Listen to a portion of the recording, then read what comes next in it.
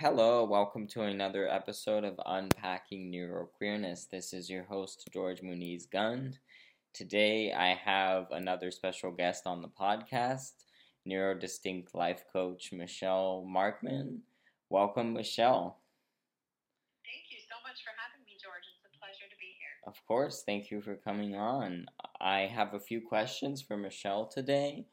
Um, Michelle, I think the first question I wanted to ask you is how soon in your life did you realize you were different? Like, even before you knew that you were neurodistinct, of course. How soon did you realize you were different, and how did it affect you early on? So I think I realized around age 7 or 8. I have always been a bit of a social butterfly, very outgoing, very socially inclined. But around age 7 or 8, I think, is when I started realizing that there were differences and that other people saw those differences, and therefore I was different. I see. And was that mostly like at in school situations and stuff? In social interactions, I had a bit of an unusual school upbringing. I went to preschool, kindergarten, and first grade, and then I was unschooled from second through eighth grade. So I did a lot of unschooling, homeschooling meetup groups. And in that time, when I would have social interactions with other students, is when I started realizing around that age that I was different and I was being treated differently, even though I didn't see myself that way.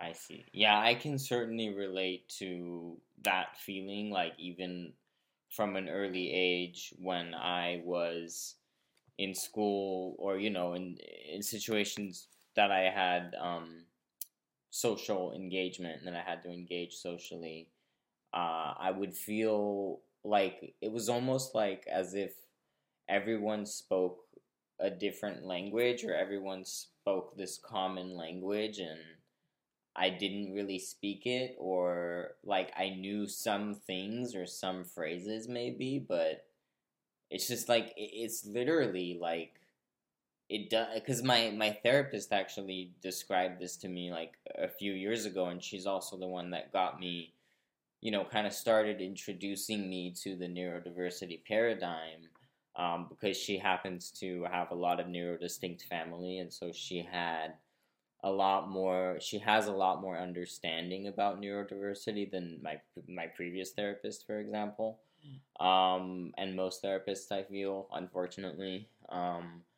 And so, but like it was really enlightening. I remember when she said that to me about it's like you speak a different language. And I was like, yes, exactly. That's how it always felt. Like I spoke a different language.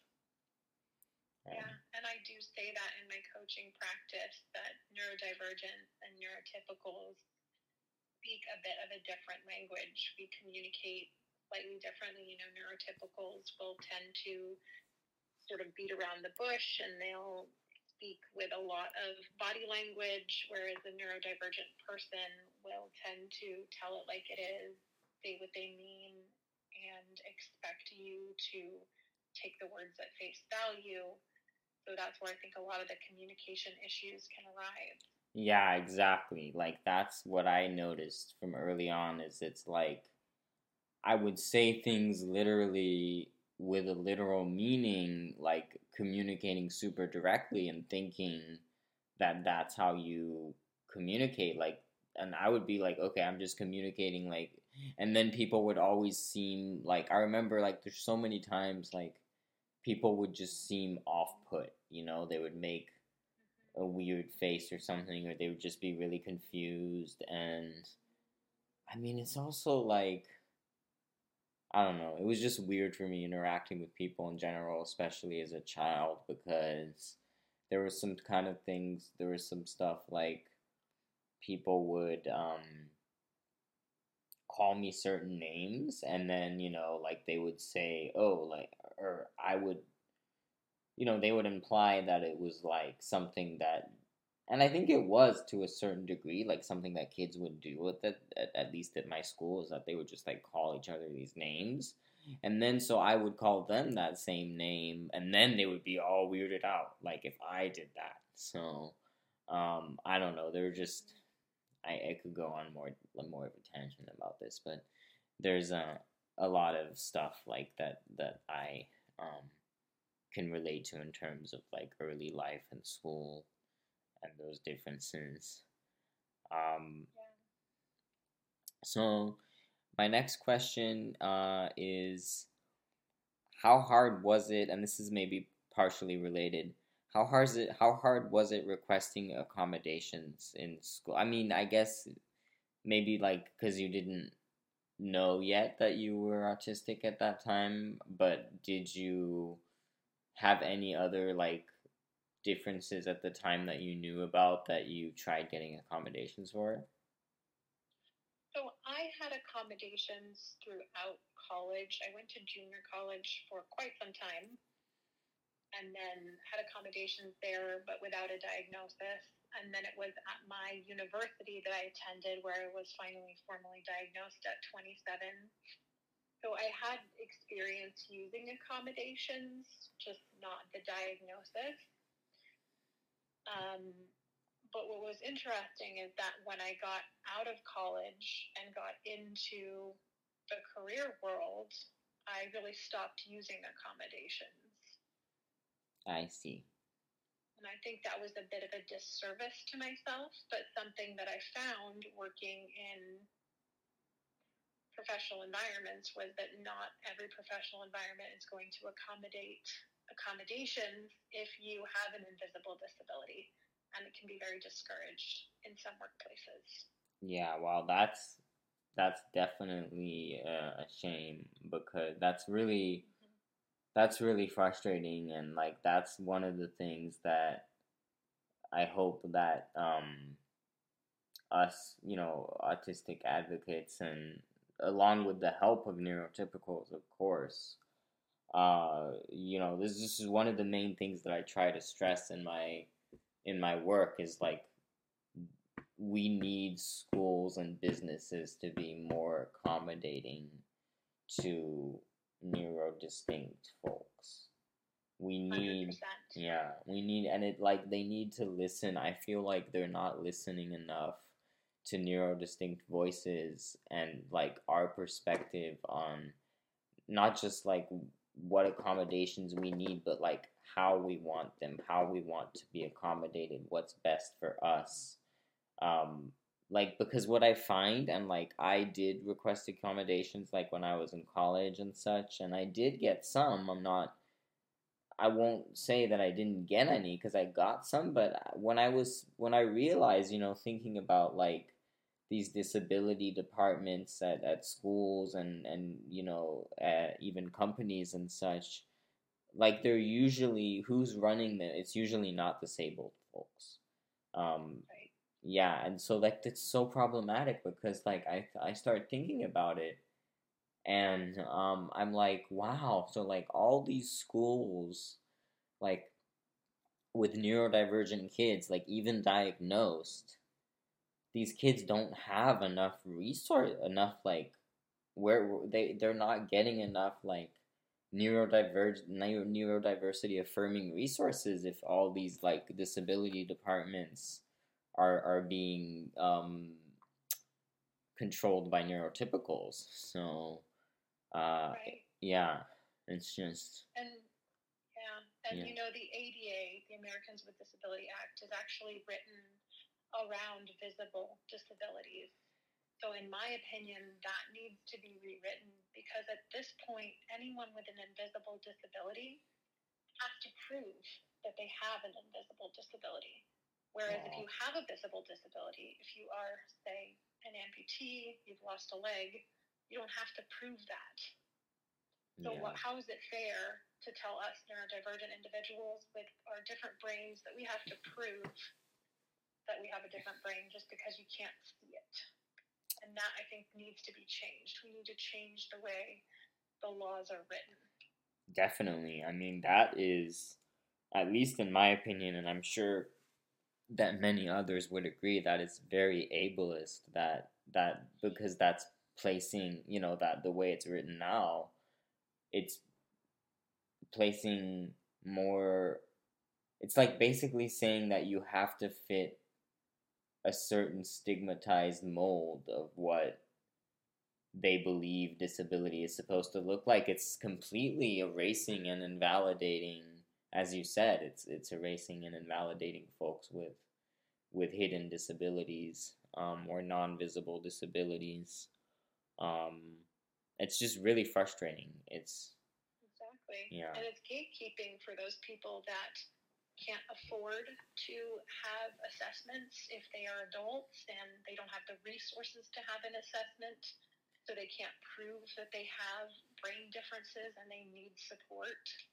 yeah, exactly. I think it needs to change, and I think that's part of the reason it's so important that we speak out in the neurodiversity movement and that we do things like talk on podcasts and share our stories, is to get these changes to happen.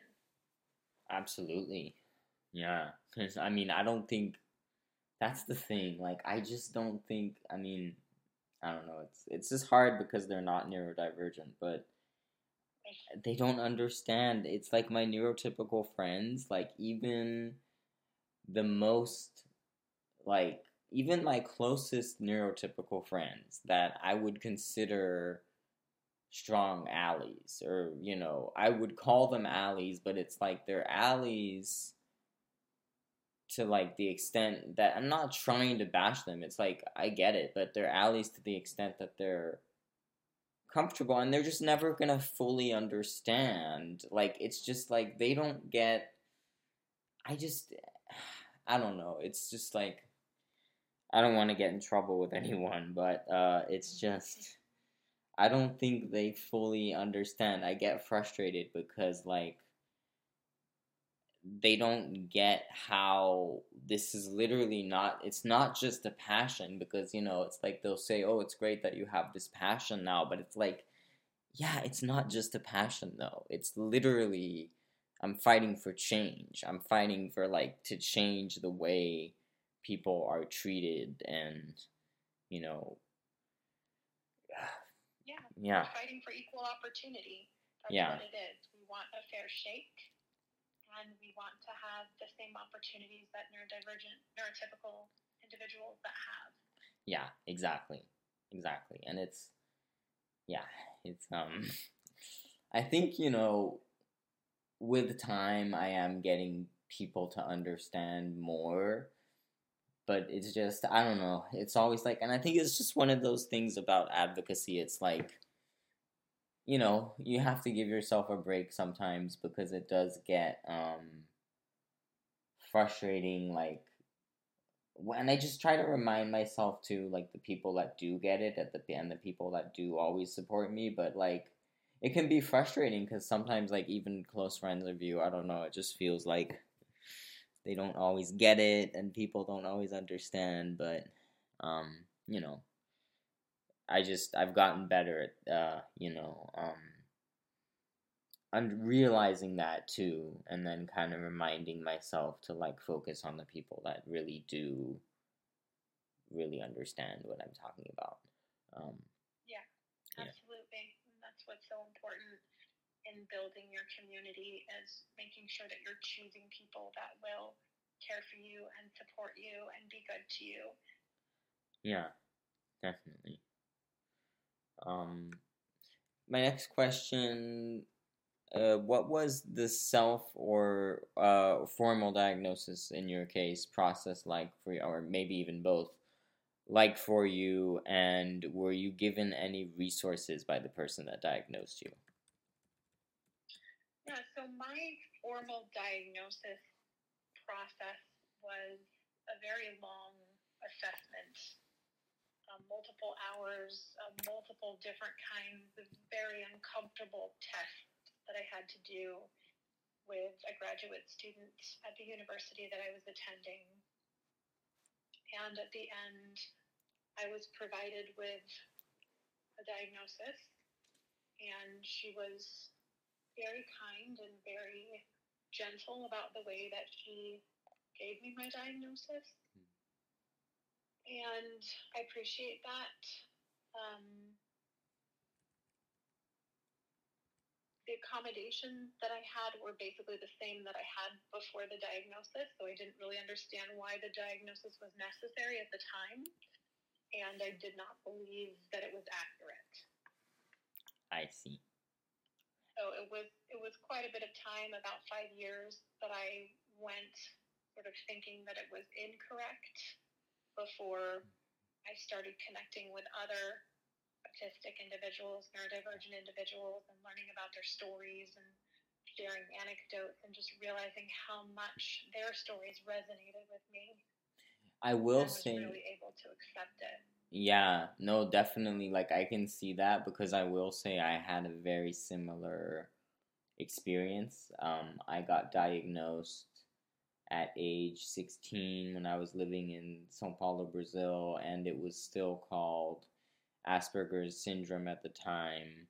And it actually, it was not long after that, I think within a few years, that Asperger's syndrome was eliminated from the DSM and it became, or at least in Brazil, it was known as Autism Support Level 1. Um, and but I remember not understanding that at first, like when it like because like before I had much exposure to the neurodiversity paradigm and everything, I used to think of Asperger's as like a separate as like I used to think that, well, first of all, I think I didn't understand that support needs can fluctuate.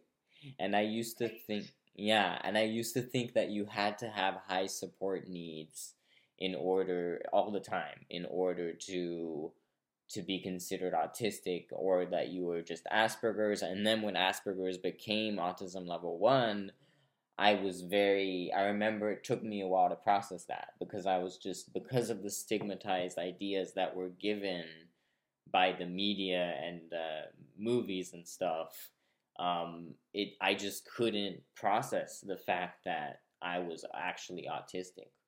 And then, I started working with a therapist that has a lot more understanding of neurodiversity than my previous therapists, and probably than a lot of therapists out there. And she really started introducing me, like sharing some resources with me and introducing me to the whole neurodiversity paradigm. And then from then from then until like just within the last year or so, especially, I started just reading a lot more about it and also connecting with the community.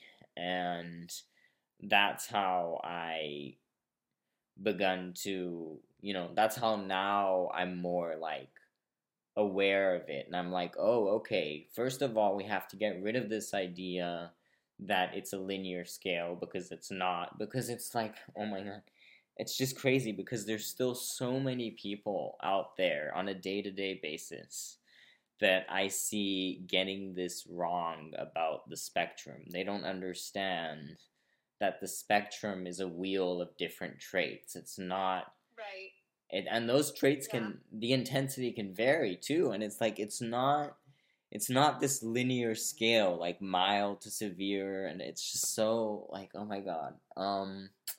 Yeah. I definitely talk about the spiky profile in my work, and that is, it is a wheel, like you say, and each neurodivergent individual is going to have a different presentation of how they show up on that wheel, and they're going to have different skills. And sometimes, they'll have these amazing skills in one area and completely lack skills in another area. So that's why we call it the spiky profile. But you're absolutely right. There's so much stigma out there about what autism is that is so inaccurate and also so damaging to the people who are autistic. Yep.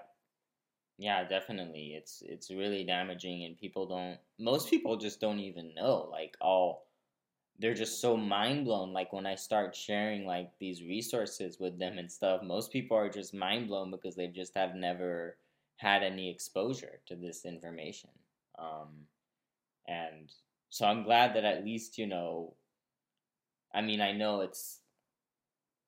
it takes a lot of us and more, but to know that at least I'm, even just by sharing, like when I share resources with friends and stuff, that I'm making, already planting seeds in people's brains and making, it's like more people will know, even if it's just like around my community or whatever, like the fact that more people will know about neurodiversity, like that's something that is definitely gratifying for me. Yeah, it's so important, and Yeah. I'm grateful that there's people like you out there on this mission, because the more of us that are out there that are coming out and being honest about our experience, the more we'll ignite others and motivate others to also come out about their experience. And it's a ripple effect. Yeah, exactly. The more people share, and that's how change happens. For sure. Yeah. I have, so before I ask you a little bit about your website, I wanted to ask briefly, I guess just as a follow up to my last question, what have you learned about yourself and how to accommodate your needs as a neurodistinct person? So I've learned that I need to take breaks, and I need to take more frequent breaks than some other people. So really working those breaks into my schedule makes me more productive and happier. Yeah, I've So noticed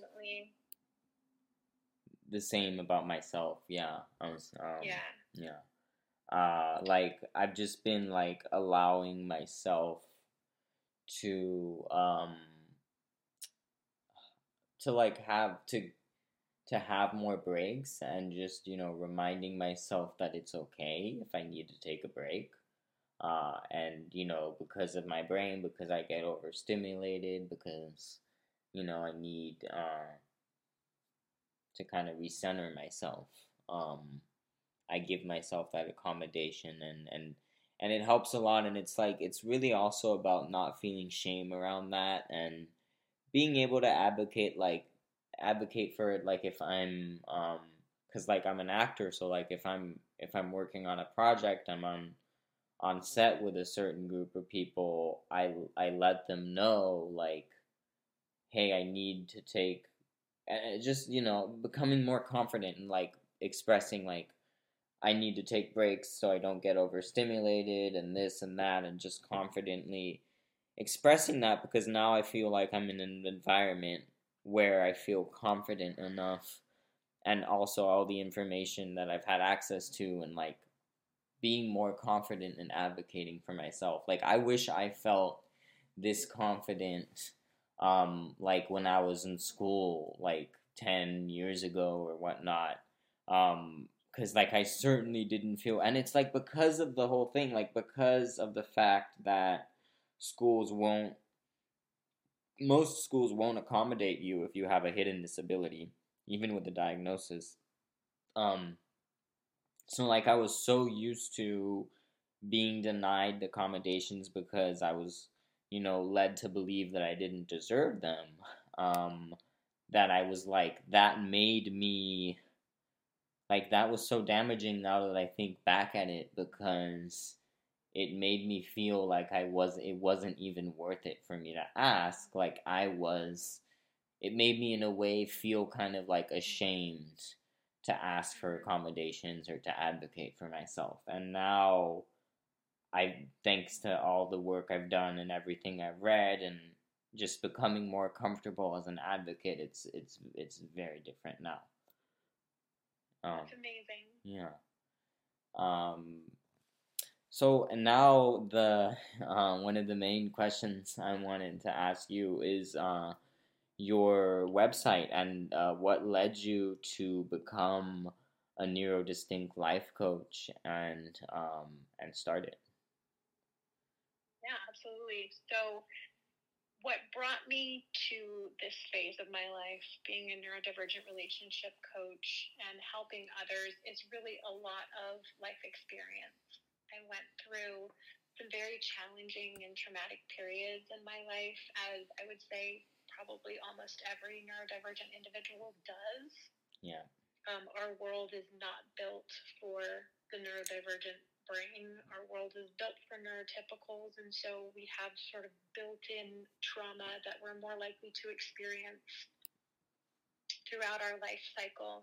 And it's really that life experience that I've been through and that I've turned from, this trauma and these struggles and these challenges into rays of hope and of light and meaning in my life, that I want to bring healing and help to other people so they don't necessarily have to go through as many dark nights of the soul or as many difficulties as I went through. I just want to lift other people up, and I really think that everybody deserves to have a romantic partner if they want one, meaningful relationships, a sense of community and belonging, and that's what I do in my work. Wow, wonderful. I mean, first of all, like, thank you for everything that you are doing in helping other neurodistinct folks, navigate this world that isn't meant for them. And I think that also speaks to like how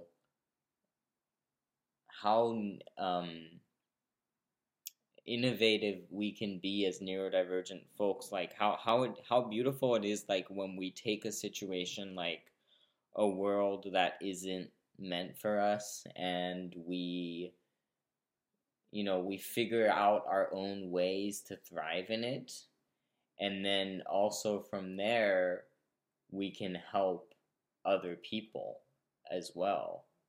And I just think it's so great, like that I'm what you're able to do with your website and your life coaching, and what I'm able to do with my podcast. Yeah, I'm just yeah, it's amazing. Yeah, for sure. And so yeah, how long ago was it that you started your website? So we've been around since November. Oh, cool. Okay. And so how has that experience been? Like, how, just on the, you know, um, talking with other neurodistinct folks and their, their experiences and all that. It's been wonderful. I mean, it's so nice to give back and to help other people and to help people who are like me and who are going through things that I've been through. And so I'm so grateful to have this opportunity, because that's what lights me up and that's what brings me joy. And I know that if I can alleviate some suffering, or I can help someone find the answers that they're looking for that are within them, if I can help them unlock them, that's really amazing. Wonderful. Wonderful.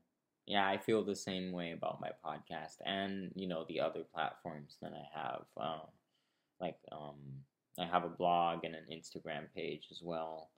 And, like just being able to reach people and knowing that, like, someone that's, not feeling well, that's like struggling with like understanding themselves and like why they don't fit in, like they'll come across the fact that they can come across one of my posts or come across one of my episodes and feel more encouraged is what, like, as in the same way that they can come across your website and maybe have a phone call with you, and like, just the fact that we're able to like uplift and help other people, for sure.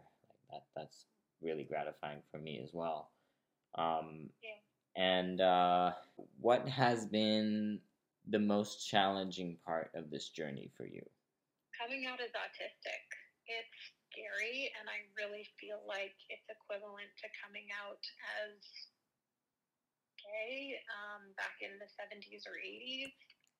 I feel like there's still a lot of stigma against autistic individuals and against admitting that you have an invisible disability. Yeah. I certainly relate. Like, it's still something, like, for me that I'm very selective. Like, I'll tell, I mean, at this point, like, most of my close friends and family know, especially because I've been advocating so hard in the last year, become a lot more in touch with it myself. But there are still certain people, like, people that are more like acquaintances or like friends that I don't see that much, that I don't know yet. I'm not quite very comfortable like telling them, and I wouldn't just tell anyone. Like, if I'm meeting someone and I don't have a significant amount of time that I'm able to like sit down and explain to them like what autism and neurodiversity actually is, I'm probably not going to be comfortable disclosing my diagnosis. Or like the most I'll do is maybe I'll disclose, like if it's something that I feel like they're going to need to know, I'll disclose that I have sensory processing differences, or that like um, I have some neuromotor function difficulties. But or sensory stuff, like, yeah, I won't, it's, which is unfortunate because like there's so much stigma out there that we can't feel comfortable disclosing that we're autistic without people like automatically like questioning that or not understanding. So then we have to have this whole like conversation with them for them to understand. Right. Or deal with like, you don't look autistic. Exactly. Oh my god, one of the like, I hate that. Yeah. Oh my god. Doesn't have a look. Doesn't have a look, people. Yeah. So yeah, what has been the most gratifying part of this journey for you? I would say accepting and loving myself, and in turn helping others to accept and love themselves and to rediscover who they are and what they love and enjoy, rediscover likes and dislikes and cultivate meaningful relationships and community. I think that community and friendships and connections, our social connections, are so important and so desired by neurotypicals and neurodivergents alike. There is some misinformation out there that, autistic people don't want relationships or don't have the skills to have relationships. And I think that that's really just another stigma. I think most of us want to have meaningful relationships. It's true. It is a big stigma. I mean, I relate to a lot of what you said about like understanding myself better and accepting myself, but it's also like it is frustrating like how many stigmas are still out there that we still have to fight, like about, like this whole thing with like people think that we don't have empathy, and it's like, oh my gosh, my god, I know, it's like we experience we experience it in different ways, but it's like anything, it feels like anything that's different for neurotypicals is like wrong, or like we don't have it. And it's like, oh my gosh, like this whole thing, yeah, like that we don't want relationships, that we don't like people. It's like, no, we don't, we feel misunderstood. Like the reason we're alone by ourselves a lot of times, aside from the fact that that's what we need sometimes, is the fact that we're misunderstood. Like, I was alone a lot of times in school because I was misunderstood, not because I didn't like people. But it's like, yeah, no one would make the effort. No one would like make the effort to like and actually would really appreciate it when every once in a while there would be one person. As a matter of fact, there's one person from that school in Brazil that I used to go to that I'm still in touch with him. And the reason that I'm still in touch with him, like more than 10 years later, is because I feel like he was like the only person that actually made an effort to connect with me. Like I remember he walked up to me like one time he was like, he noticed that I was shy, and he said, hey, I know you're kind of shy. I was kind of shy too. I used to struggle a lot, you know, with this and that. And I mean, it's just like the fact that he like went to reach out to me, and because I just wasn't used to that, like to people trying to connect with me. So, and that was just so impactful, because no wonder, like, now he's the only person from that school that I'm still in touch with. So, I mean, yeah, it just goes a long way when people make the effort to understand us instead of being quick to judge us because we're like quirky or like we behave differently than them. Right. So any neurotypical listening, if you have someone in your life who presents differently or might be quirky or unique or different, reach out to them, give them an opportunity to get to know you, give them an opportunity to cultivate a relationship and see if maybe there's a person inside that shy person that could really be an amazing connection for you. And something that you had mentioned in the questions was how do you use your neurodivergence as an advantage? And when you were just talking right now about empathy, one of the things that came up for me was my hyper empathy.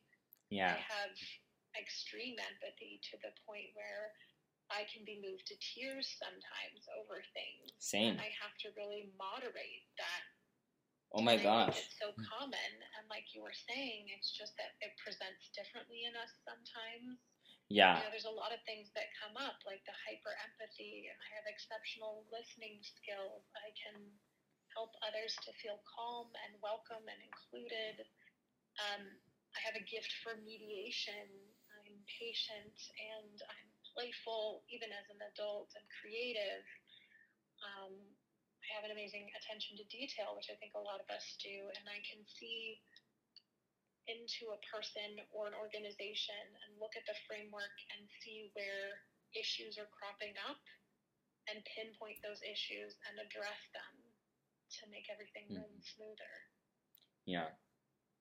I mean, I relate to all of that, but especially what you were saying about hyper empathy. It's like, oh my goodness, like I forgot to mention, you know, like people give us such a hard time about, or I don't know, they make such rash judgments about like, oh, autistic people don't have empathy, but it's like we have hyper empathy. Like there are moments, like you said, like, cuz for me too, there are moments that I literally, like, I'll start crying over something that someone else might not really be sensitive to. And I'm just like really emotional or really anxious or really shaken up by something. And then, ironically, people will judge that as being too sensitive. So it's like you can't be right. Just driving past, you know, homeless people, every time I see a homeless person, my heart drops. I don't think that there should have to be homeless people. No. But it's like neurotypicals are able to just turn that off. Yeah. Yeah. So many things. So, like, yeah. Yeah. Yeah, it's just, I don't know. I just find it so ironic because either we are, it's like all according to their scale. Like either we're not sensitive enough or we're too sensitive. So it's like, oh my gosh. Anyways, it's just, that's why I think there needs to be so much more understanding, and I think it's great because like the work that you're doing and the work that I'm doing, you know, and so many other advocates out there, you know, we're slowly making progress, you know, bridging the gap and promoting better communication in between neurotypicals and neurodivergence. Yeah. So yeah, that's all. Those are all the questions I have for today. I just wanted to say thank you so much for coming on once again. Michelle has a great website, a life coaching website. If I'm not mistaken, it's www.michellemarkman.com. Yes. Okay, lovely. You can reach me there to book a call. I have a free 30-minute transformation call. Will change your life in 30 minutes or less. So definitely reach out. Lovely. Yes, thank definitely. You so much for having me on, George. Yes, thank you. Of course. Thank you for coming You're on. doing amazing work. Thank you. Thank you. Yeah. Well, thank you everyone for listening. I hope you enjoyed this episode. And I'll see you next time.